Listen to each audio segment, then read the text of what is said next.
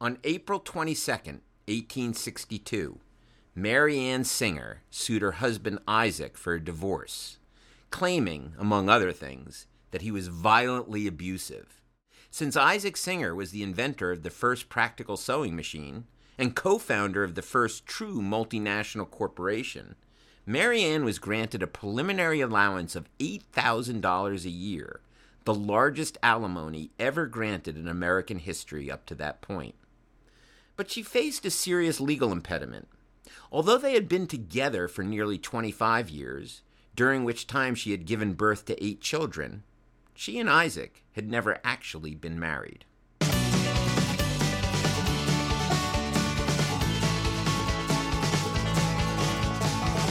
can't take it with you. Welcome to You Can't Take It With You, my podcast about the lives and afterlives of some of America's greatest fortunes. I'm Eric Schoenberg, a research psychologist particularly interested in people who build up enormous fortunes which they leave behind after they die. Why do they do it? A common explanation for these giant bequests is that these people want to establish a dynasty. That is, they're willing to forego spending the money themselves so that their children, grandchildren, and future descendants can spend it. Of course, this doesn't explain the behavior of those who die rich but don't have any children, like the 4 people I've already profiled. And it's worth noting that there's zero evidence that people without children are, in fact, any less likely to die rich than those who do have children, which this theory would predict. In a database I created of around 200 of the richest Americans in history, about 1/5 of them were childless. But even in the case of the rich people who did have children, can we necessarily conclude that they left all that money behind because they wanted to help their kids? And so I start by looking at the guy on my list who had the most children of all, 22 of them, by 5 different women, only 2 of whom he married. Isaac Merritt Singer was born October 27, 1811, in rural New York, the youngest of 8 children. His father was a half-Jewish German immigrant who had changed his surname from Reisinger and married a Quaker. When Isaac was 10 years old, his mother filed for divorce and won. Although the only legal basis for divorce in New York at that time would have been her husband's adultery, the law still awarded custody of the children to the father, and Isaac never saw his mother again. When his father remarried 2 years later, 12-year-old Isaac left home for the growing city of Rochester, where he presumably lived with an older brother. For the next 7 years, he worked 3/4 of the time and attended school the rest. In 1830, at 19, he entered into apprenticeship at a machine shop and married 15-year-old Catherine Maria Haley, moving in at first with his new in-laws. Singer left this apprenticeship after only 4 months, claiming later that he learned so fast that he didn't need any more time. More likely, he left because he had fallen in love with the theater, discovering in himself an insatiable desire to be on stage, whereas a 6'4" redhead with a booming voice, he was certainly noticeable, if not necessarily good. After a few years of pretending to work at a dry goods store while giving impromptu performances for the shoppers, and another couple of years roaming the area looking for any theatrical job he could find, in early 1836, Mr. and Mrs. Singer moved to New York City, possibly because he was attracted by its large number of theaters, but also possibly because he had developed a sketchy local reputation as an unreliably married man. They brought with them their young son, William, born in 1834. Singer once again made a brief excursion into the working world, taking a job in a printing shop, but within a couple of months of their arrival, he abandoned his wife and son to hit the road with a group of traveling actors performing temperance plays and moral reform melodramas. Now, one thing to be said for Isaac is that he fully imbibed his anti-temperance role. He was never known as a drunk or a drinker at all, but he persistently fell quite a bit short on the moral reform side. When the tour visited Baltimore, he became smitten with a 19-year-old girl named Mary Ann Sponsler. Many years later, Mary Ann would testify that he had told her that he was unmarried in order to persuade her to move to New York City with him in September 1836, where she soon discovered that he already had a wife and child. But Isaac Singer was nothing if not persuasive, and Mary Ann was soothed when he explained that he simply couldn't afford the $50 he would need to file for a divorce from Catherine, telling her, "If you will consent to live with me as my wife until I have obtained the means and become able to get rid of this other woman, I will make you my wife." Now, Singer was every bit as duplicitous as he was persuasive, because whatever he said to his legal wife Catherine when he returned to New York, she would give birth to their second child, a daughter, Lillian, the following year, despite the fact that by then Isaac had moved in with Mary Ann, who also gave birth to a son, Isaac Augustus, known as Gus, in July 1837. Unable to support herself and two children in New York City, Catherine returned to her family in rural upstate New York. And the following year, Mary Ann and her child also moved back to her parents' home, while Singer once again traveled the country looking for theatrical roles. This time, his wanderings took him to the Midwest, where to feed himself he began working as a day laborer digging the Illinois and Michigan Canal, a job which enabled him to put his brief machine shop apprenticeship and natural skills as a tinkerer to good use by developing a machine to drill rock, for which he obtained his first patent, which he proceeded to sell for $2,000, a tidy sum in 1839. Singer used the money to form a traveling company he called the Merit Players after his middle name. He sent for Mary Ann and baby Gus to join him, gave her acting lessons, and for 5 years they traveled the country performing as Mr. and Mrs. Merritt. Mary Ann gave birth 3 more times while on the road. By 1844, they had spent his entire patent windfall and washed up in Fredericksburg, Ohio, once again destitute, and so Singer once again took a job, this time carving the wooden blocks with embossed letters that rural printers used in their presses instead of more expensive metal type. And once again, he invented a machine to do the job better, getting his second patent in 1849.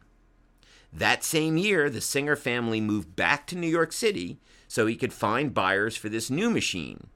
But after his prototype was destroyed when the building where it was stored accidentally exploded, he found a new investor who suggested that Boston would be a better location to start afresh. So in 1850, the 39-year-old Singer left his family yet one more time to move to Boston, where he rented the first floor in a machine shop owned by a man named Orson Phelps, whose primary business on the second floor was the manufacture and repair of sewing machines based on a design by 2 local inventors. The idea of a machine to replace the tedious and time-consuming process of sewing by hand was already 50 years old by 1846, when Elias Howe received a patent for the key innovation of putting the eye at the front of the needle rather than at the back. But the new machines were still so complicated and bulky that they required regular intervention by trained mechanics. Phelps's shop spent far more time repairing machines than manufacturing them. Singer was initially resistant to becoming involved with sewing machines, which he considered effeminate compared to the manly machines he had previously worked on. But Phelps convinced him good money could be made by improving the machines, and so Singer set to work. To be clear, Isaac Singer did not invent the sewing machine, and despite his own grand sense of himself, he never claimed to have done so. But he did make several key improvements, for which he received a U.S. patent in 1851. By then, he had already formed the I.M. Singer and Company partnership to sell the Singer and Phelps belay stitch sewing machine. But their machine did use a needle with the eye at the front. And when Elias Howe saw a Singer machine being demonstrated in a shop window display in New York City, He approached Singer and angrily demanded $2,000 for the right to use his patent. Singer, who towered over Howe, had neither the inclination to pay nor any money to do so, and told Howe to get lost. Howe sued, which in the lucky life of Isaac Singer might have been his luckiest break of all. He didn't have the money to hire a lawyer, much less pay Howe off, but since by this point he had already forced out his early partner Orson Phelps, he decided to offer a partnership in the business to a lawyer named Edward Clark in lieu of paying him legal fees, a decision which would prove to be the best Singer ever made. Not because Clark was a great lawyer. He lost the first round of the lawsuit in 1854 when a court awarded Howe $15,000 in damages plus $25 in royalties on all machines sold. But because Clark turned out to be a visionary businessman who would become the driving force behind the world's first true multinational manufacturing business. First, Clark forged a solution not just to his patent problems, but to the bigger sewing machine war of which they were a part. Howe's wasn't the only key patent needed to produce an effective and affordable sewing machine, and the competitors were spending as much time suing each other as they were building and selling sewing machines. So in 1856, Clark convinced Howe and two other patent holders to join Singer in the first ever patent pool, which assigned all the patents to a new entity called the Sewing Machine Combination, which then licensed them back to manufacturers for a fixed fee of $15 per machine. Since Singer got back $5 of that amount for its own patents, Clark had cut their royalty cost from $25 per machine to $10. More important, by settling the patent issues, Clark shifted competition into areas that played to both partners' strengths. Singer had designed and built a sturdy and reliable machine to which he added a dozen more patented innovations over the next few years, allowing the company to drive manufacturing costs down relentlessly, especially after they borrowed the concept of interchangeable parts from the gun industry, until they could manufacture a machine for around $23 that they could sell at a retail price of $110. Singer's theatrical training also made him an incredibly effective salesman in front of a crowd, where he would perform a mawkish poem about the drudgery of manual sewing called The Song of the Shirt. A mechanic who worked with him called him companionable, a good storyteller. His genius for acting came into good play. The world was made brighter by his presence.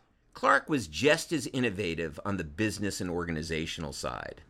To entice buyers skeptical about replacing poorly functioning machines that they'd already paid for, Clark decided to offer Singer customers a $40 credit for used machines, which were then destroyed, removing them from the market entirely. In 1856, the company introduced a smaller, cheaper machine designed specifically for home use, which would open a vast new market when Clark also came up with the first ever installment purchase rent-to-own plan. Singer and Company grew from a production of 883 machines in 1855 to 20,000 machines in 1863. Clark's greatest innovation may have been his new model for international sales. Singer built a massive manufacturing plant in Scotland and established directly owned agencies to sell machines around the world. Singer instruction manuals were translated into 50 languages. As early as 1861, the company was selling more machines outside of the United States than within, which would allow for continued growth even through the disruption of the U.S. Civil War. 30 years later, Singer would be selling 14 million machines a year. By the beginning of 1860, the profits were rolling in, and the two partners were on their way to becoming ridiculously rich, with only one fly in the ointment. Isaac Singer and Edward Clark hated each other, and their civil war had been brewing almost as long as the national one that was also on the verge of exploding. Isaac was now living with Mary Ann and their 8 children in a fancy townhouse on Fifth Avenue, where they were viewed as garishly nouveau riche. The family rode around town in a giant canary yellow carriage, which fit 31 passengers inside, with room for an entire orchestra on its roof, a vehicle designed and patented by Isaac himself. Worse, from the perspective of the conservative Clark, he knew of Singer's irregular marital history. Singer's first wife, Catherine, and their 2 children had returned to New York City in 1849, around the same time that Isaac and Mary Ann did, and were now living in Brooklyn, where Catherine operated a boarding house. Clark and his wife were both deeply religious, upstanding members of New York's social elite, and Clark's wife particularly hated Singer, who she wouldn't even let in her house. Though Clark and Singer never socialized, almost from the start of their partnership, she had been asking her husband to sell out and leave the nasty brute. Now, the growing success of the business raised the risk that Singer's adultery might be discovered. So Clark apparently succeeded where Mary Ann had not in convincing Singer to finally divorce Catherine.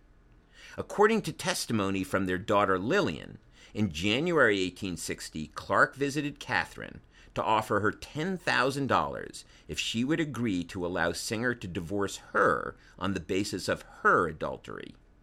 Clark warned her that business wasn't good and that Isaac's financial situation was shaky, so she agreed, and the divorce was granted within weeks. Singer was finally free to marry Mary Ann.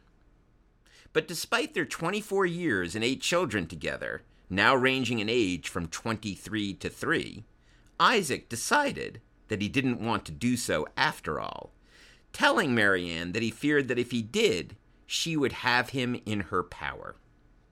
A few months later, in August 1860, Mary Ann was in her carriage riding down Fifth Avenue when she spotted Isaac riding in a carriage with another woman, and her feelings about his betrayal came gushing out of her.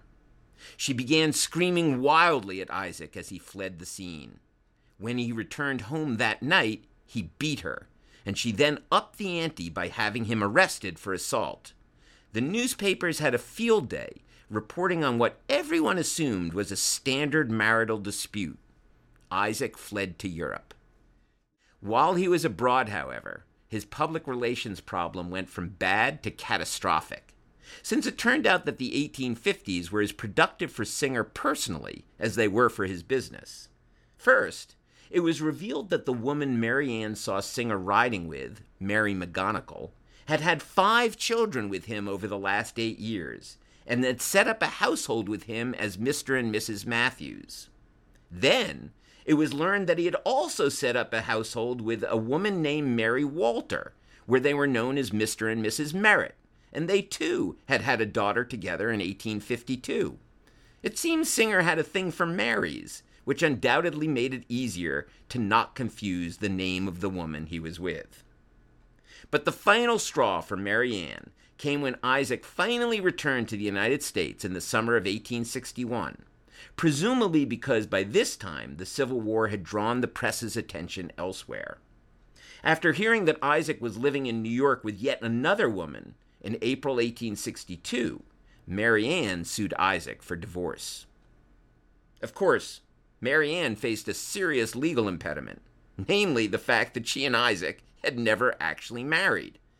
But she asserted that the 7 months that they lived together following Isaac's divorce from Catherine created a common law marriage, and her lawsuit painted Singer as a violent and dangerous cad. During my whole married life, I have received from my husband the most cruel and inhuman treatment. He has repeatedly beaten and choked me to insensibility, frequently forcing the blood to flow in streams from my nose, mouth, face, head, and neck. His very presence in the house was a perpetual terror to all its inmates, family, and servants. About a year prior to his arrest, my husband beat me almost to death, merely assigning as a reason, therefore, that I had placed in our bedroom a box of matches without a cover. And when our eldest daughter, Vulette, then a woman grown, remonstrated with him, he also beat her in the same fiendish manner, so that we both lay insensible, and we were confined to our beds for several days thereafter. The defendant is a most notorious profligate and dissolute man, in the constant habit of seducing all his female operatives, whom he employed in his establishments in this country and in Europe. Isaac offered to settle, and within a week of filing suit, Mary Ann accepted a deal. Isaac purchased her a fully furnished house to live in and gave her $500 up front with a promise to give her $50 a week for the rest of her life. Mary Ann's woes weren't over, however. Within a month of reaching the settlement, she fell in love with a man 20 years her junior and secretly married him. 6 months later, after suffering a bad fall that made her fear for her life, she shared her secret with her daughter Vuleti, who then passed on the information to her new husband, William Proctor, a longtime Singer employee. Proctor, aware that an important restructuring of the business was imminent, chose to be loyal to his boss rather than his mother-in-law, and informed Singer, who promptly accused Mary Ann of bigamy and forced her out of the home he had bought for her. Aside from an allowance to support her 4 unwed daughters and a one-time payment of $3,000, half of which went to her lawyer, Mary Ann never received another dime from Isaac and never saw him again.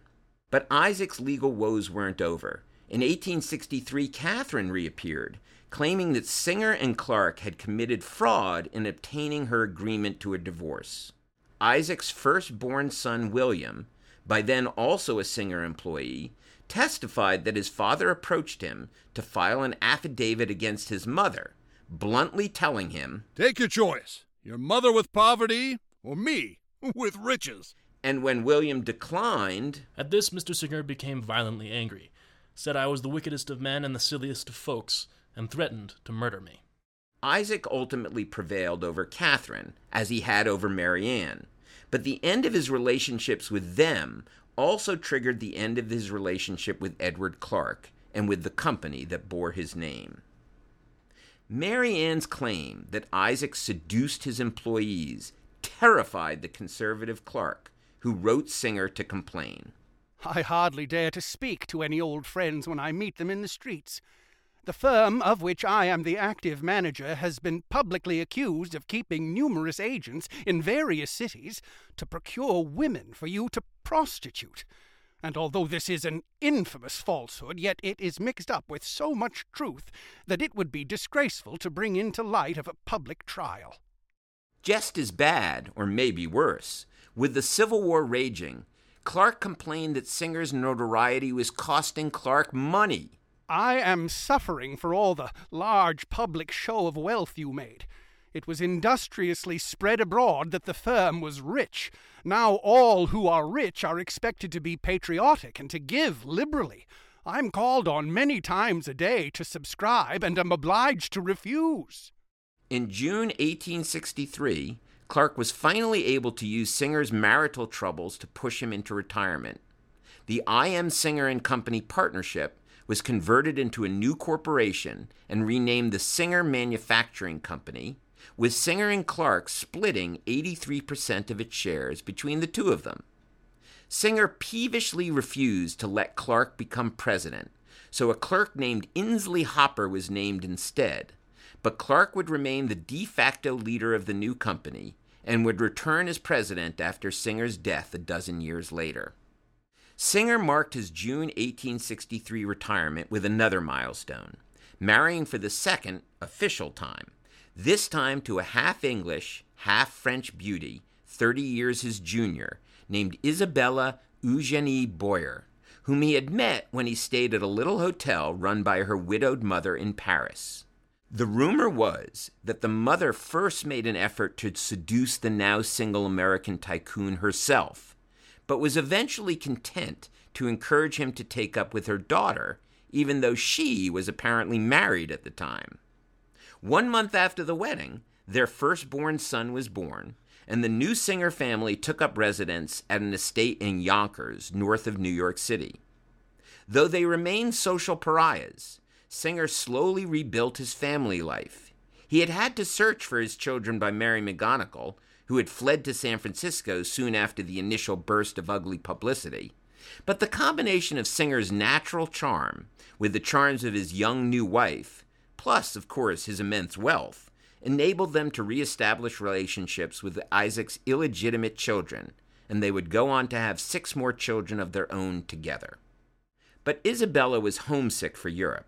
So in 1867, the Singer family left the United States for the last time, first moving to Paris, and then when Prussia invaded France, to London. Once again, the city's social elite remained closed to them. So in 1871, they began the construction of a palatial new estate in rural southwestern England, which Singer would jokingly name the Wigwam. He wouldn't live to see it completed, dying there in July 1875 at the age of 63, leaving an estate valued at around $13 million, 1 widow with 6 minor children, 1 ex-wife with 2 legitimate children, and 3 ex-mistresses with 14 adult children among them.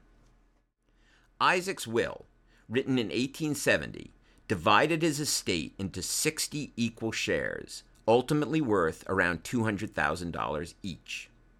Well over half went to his widow, Isabella, and her 6 children. Each of their 4 sons received 6 shares.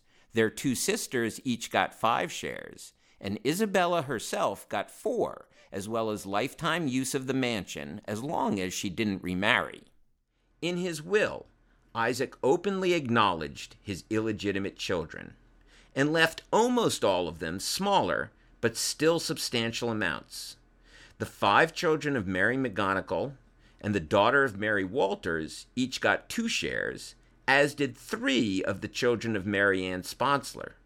The other 4 of Mary Ann's children received only 1 share. None of the mothers of the children got anything.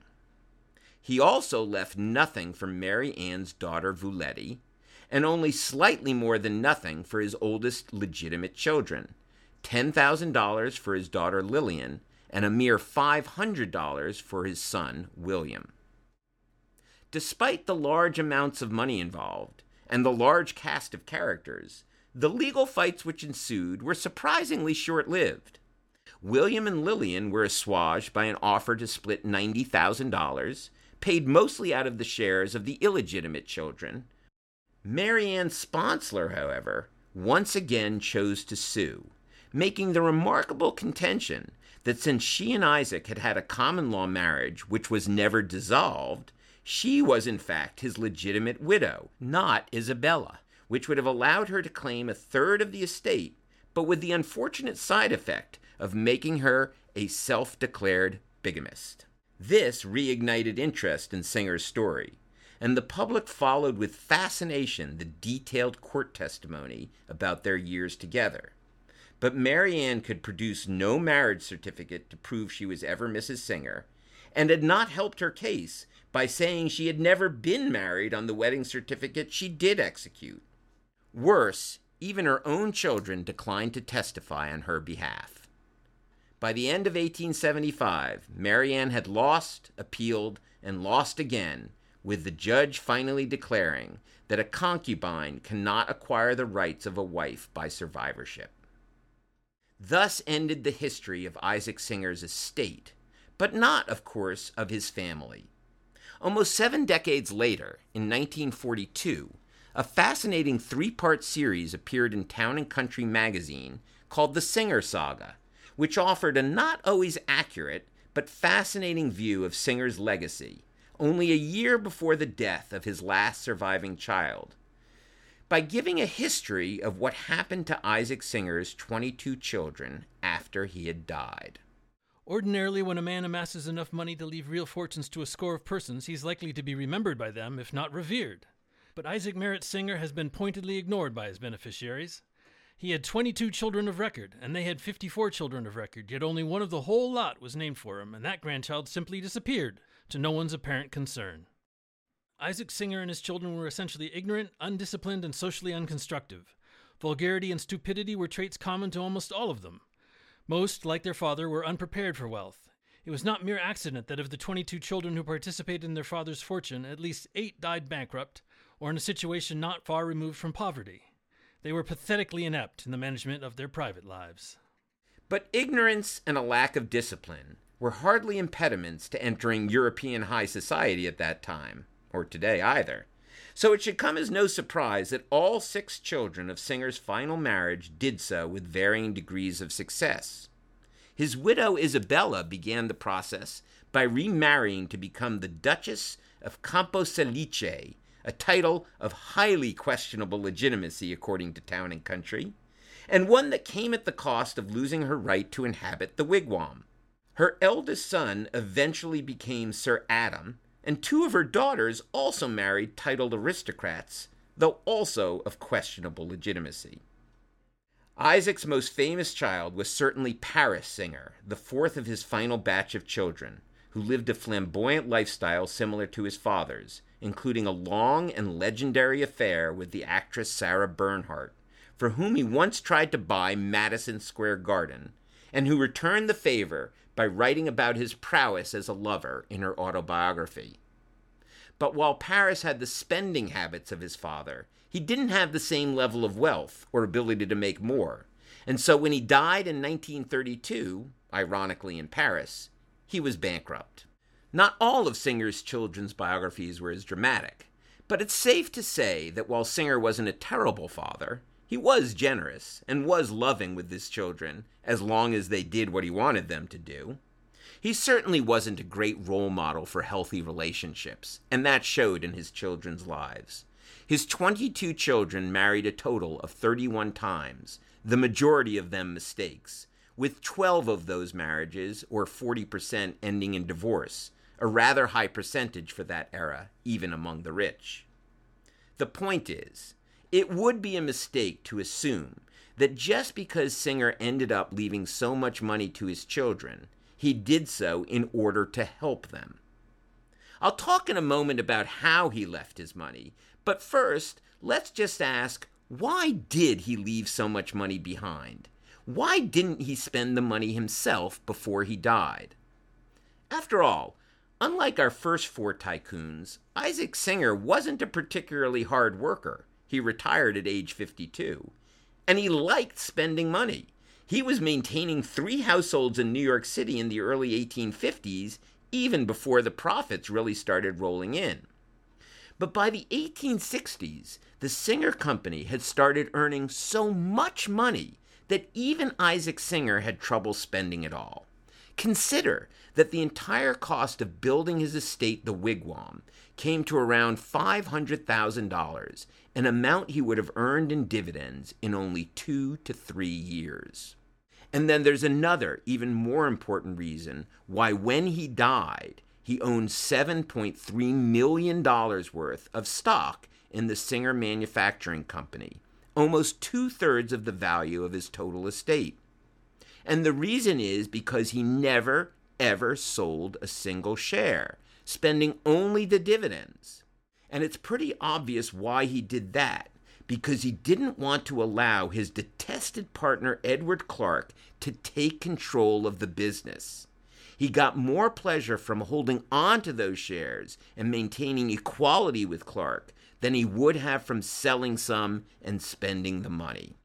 So although it's true that Singer left large amounts of money to some of his progeny when he died, there's no reason to think that he accumulated that money because he wanted to help his children.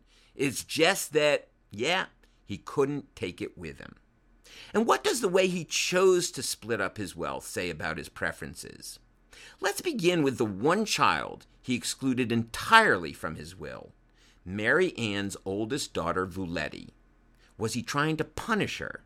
After all, according to her mother's testimony, Isaac had beat Vuleti insensible when she tried to intervene in their fight.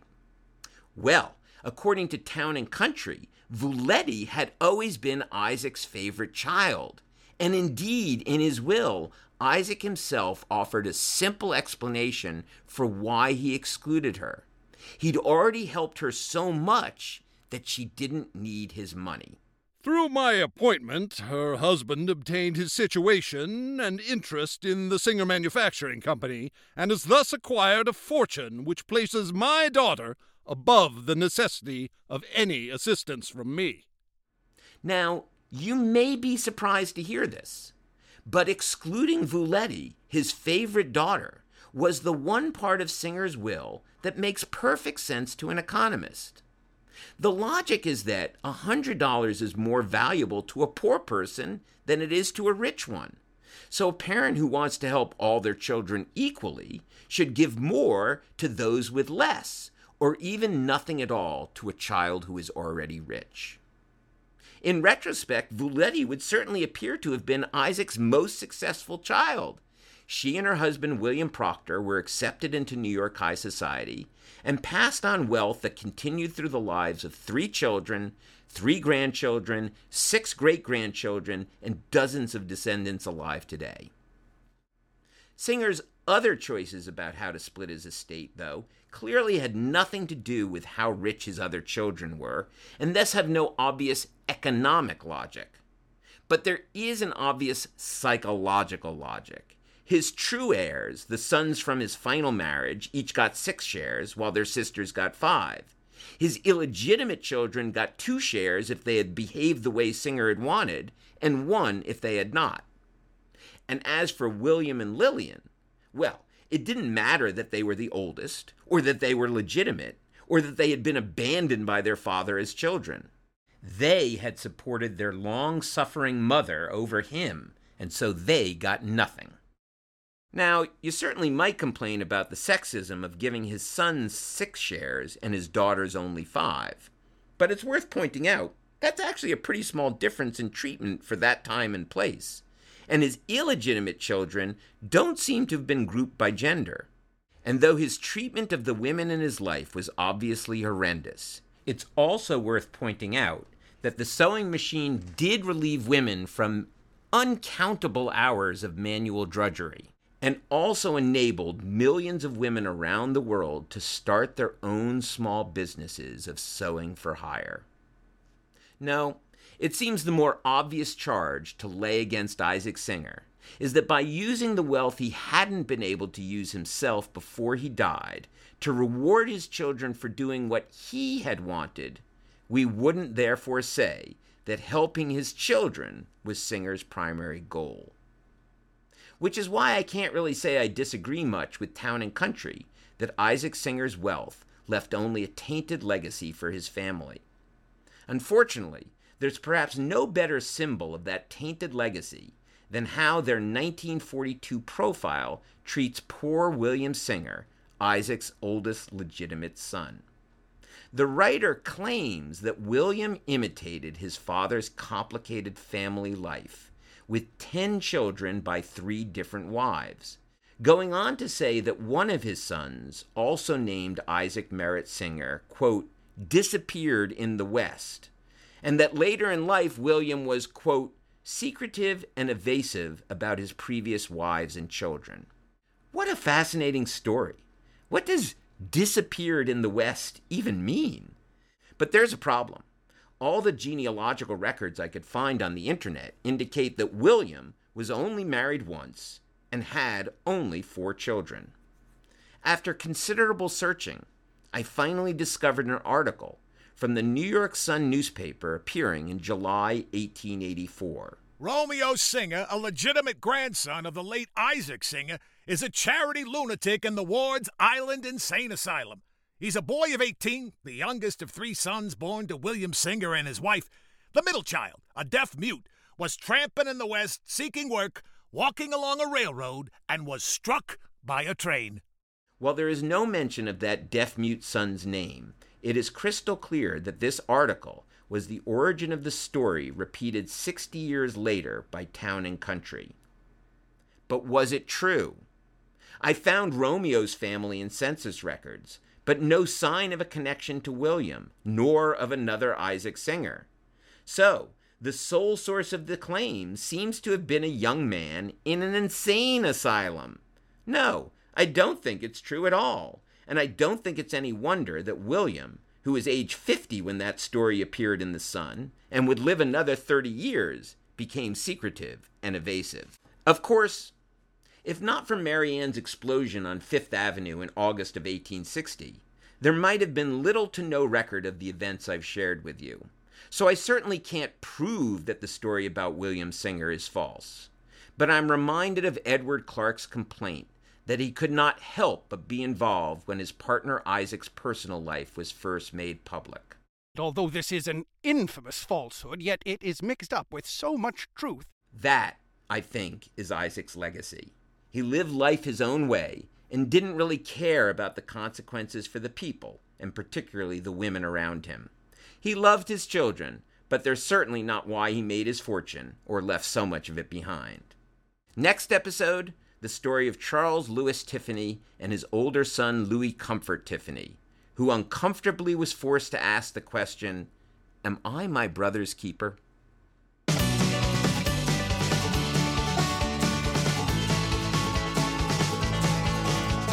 You can't take it with you.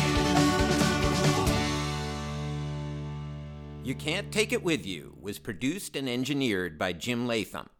Vocal acting by Sean Branney, Jackie Bennett, Mark DiCarlo, Elaine Dalton, Kai Corbin, James Latham, and Andrew Lehman.